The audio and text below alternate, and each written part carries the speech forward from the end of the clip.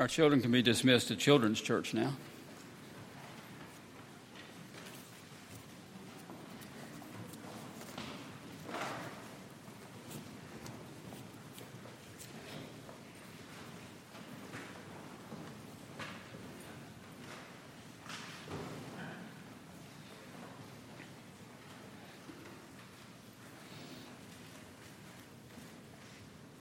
I have to tell you, as the preacher, I'm always fearful that at this moment everybody will leave.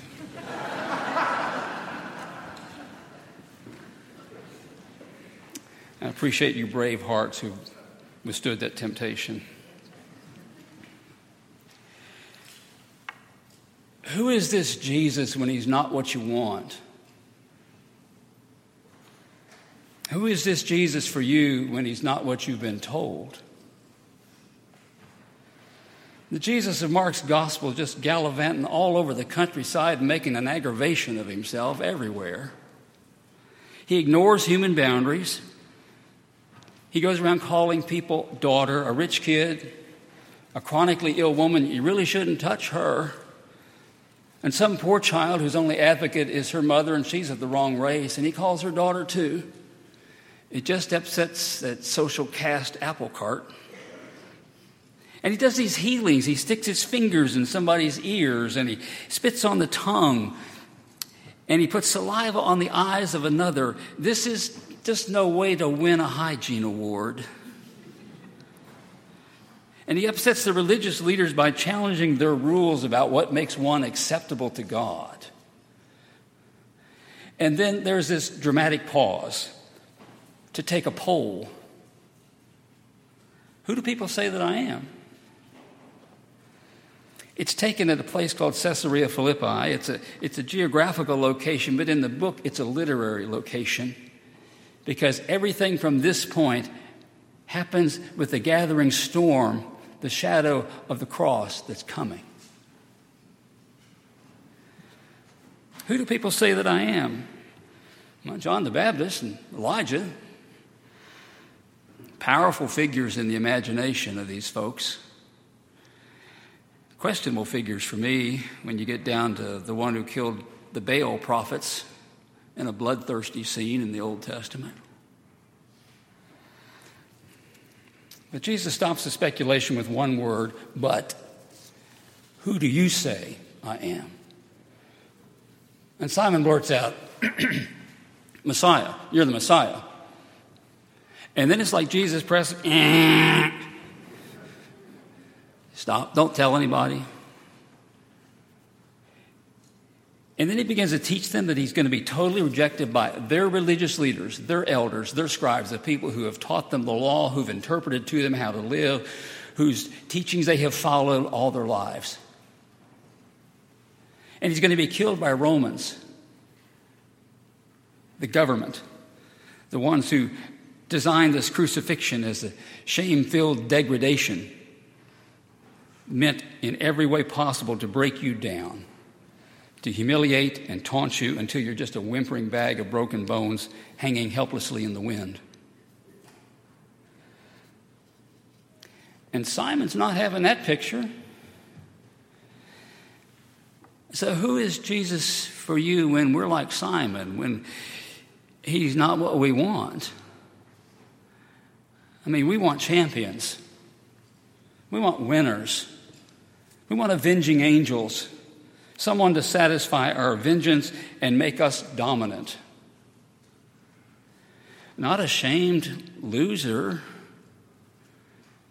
We fire coaches for that.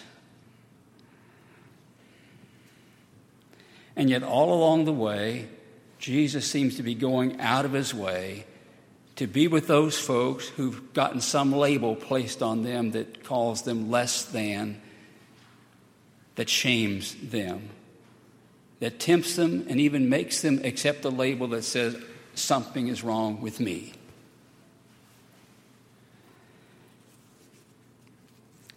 We know this place. Many of us have been told by parents that we'd never amount to anything, or we've never heard a kind word, or we've experienced the bullies at school who push us around and make us feel weak and vulnerable. Or somebody in authority said that we're just no good.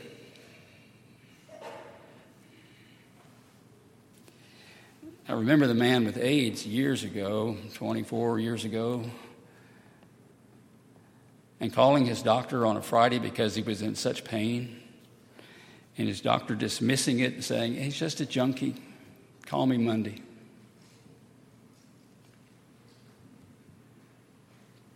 Or maybe it was something that we did to get what we wanted, and we knew it was wrong when we did it, but only at night, alone in the dark, reminded. Maybe then we decide that we are no good, and we drink the shame, the battery acid of the soul. Who is this Jesus for us when we live in shame, when we've accepted those names that people put on us, when we've accepted the shame? In Mark's testimony, Jesus is the one in those earthy places who goes around calling us daughter, defining you and me as his, touching the broken places, fingers in the ears, spit for the tongue, saliva for the eyes, to hear, to see, to speak, for us to be heard and seen and understood. Jesus is the one who believes better about us than we believe about ourselves. And Jesus challenges Simon for thinking in human terms and not divine ones. So who is this Jesus for you and for me when we're challenged about our human response? When he challenges about who I am and what I want? A couple of weeks ago on a Sunday evening, I was on the phone with a member of the extended family. They told me about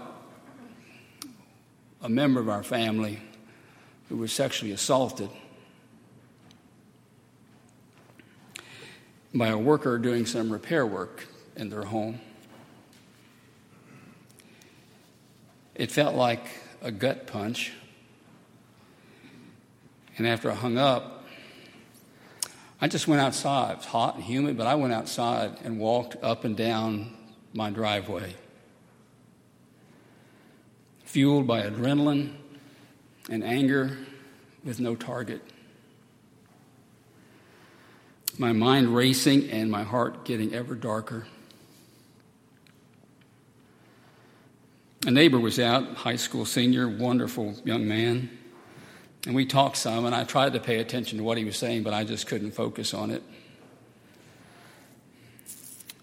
And I went inside because Sunday evening I tried to begin thinking about next Sunday's sermon and what I might write for the newsletter that week, but was pretty sure I shouldn't write anything unless there was a good defense attorney to edit it. And there on my desk in front of me was a book given to me by a good friend. We'd done some team teaching years ago, and she gave me this book called The Dance by Uriah Mountain Dreamer. And with all the wildness inside of me, I started reading, maybe thinking I could find something I could just offer a quote and give a footnote and be finished with the task. But I started reading about an expansiveness that makes us capable of compassion when we thought it was impossible. And she wrote this.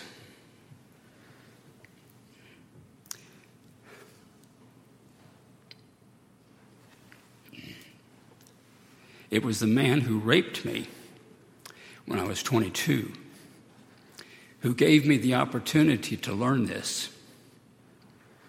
I will tell you the truth. I do not even try by my own will to hold this man in my heart.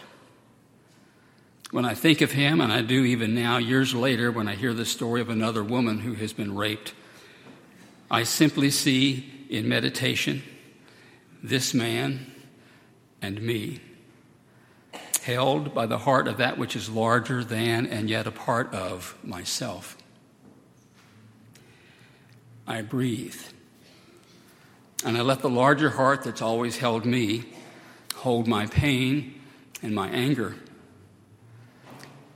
And when I do this, I catch a glimpse of the suffering, the anguish there must be inside the human being who has raped another.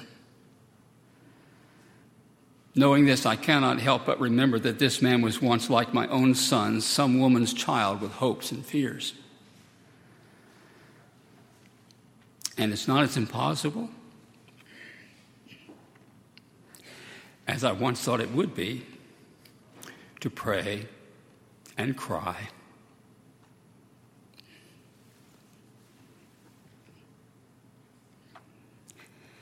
Not just for me, but for him.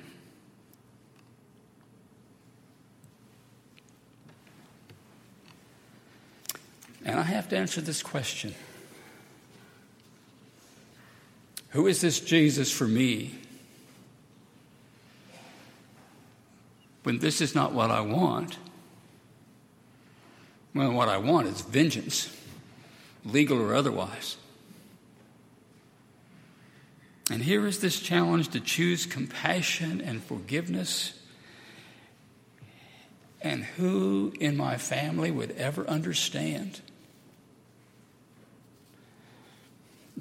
Do I understand?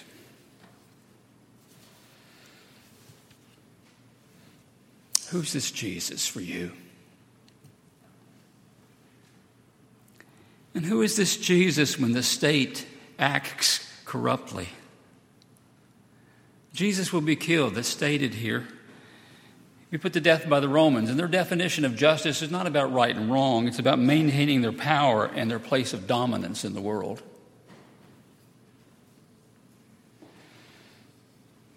So who is Jesus for you and for me when the powers that be act corruptly with an eye toward their dominance and their wealth? When children are placed in cages, when a child's body washes up on a beach because the rickety refugee boat, overcrowded with fear, sank in the sea. When the wealthy totally write off the cost of a new corporate jet and the poor find the economic ladder to be more like a greased pole. What does it mean for us to claim Jesus as the Holy One of God, Messiah, who speaks gently of love and compassion and forgiveness, and who gets into the muck with the shamed, and yet drives the greedy angrily from the place of worship? Who is Jesus for you and me? When he calls us to self-denial, when he calls us to align our goals with his, when he calls us to take up our crosses, that is to live in the knowledge that moral choices matter and the consequences may very well be very difficult.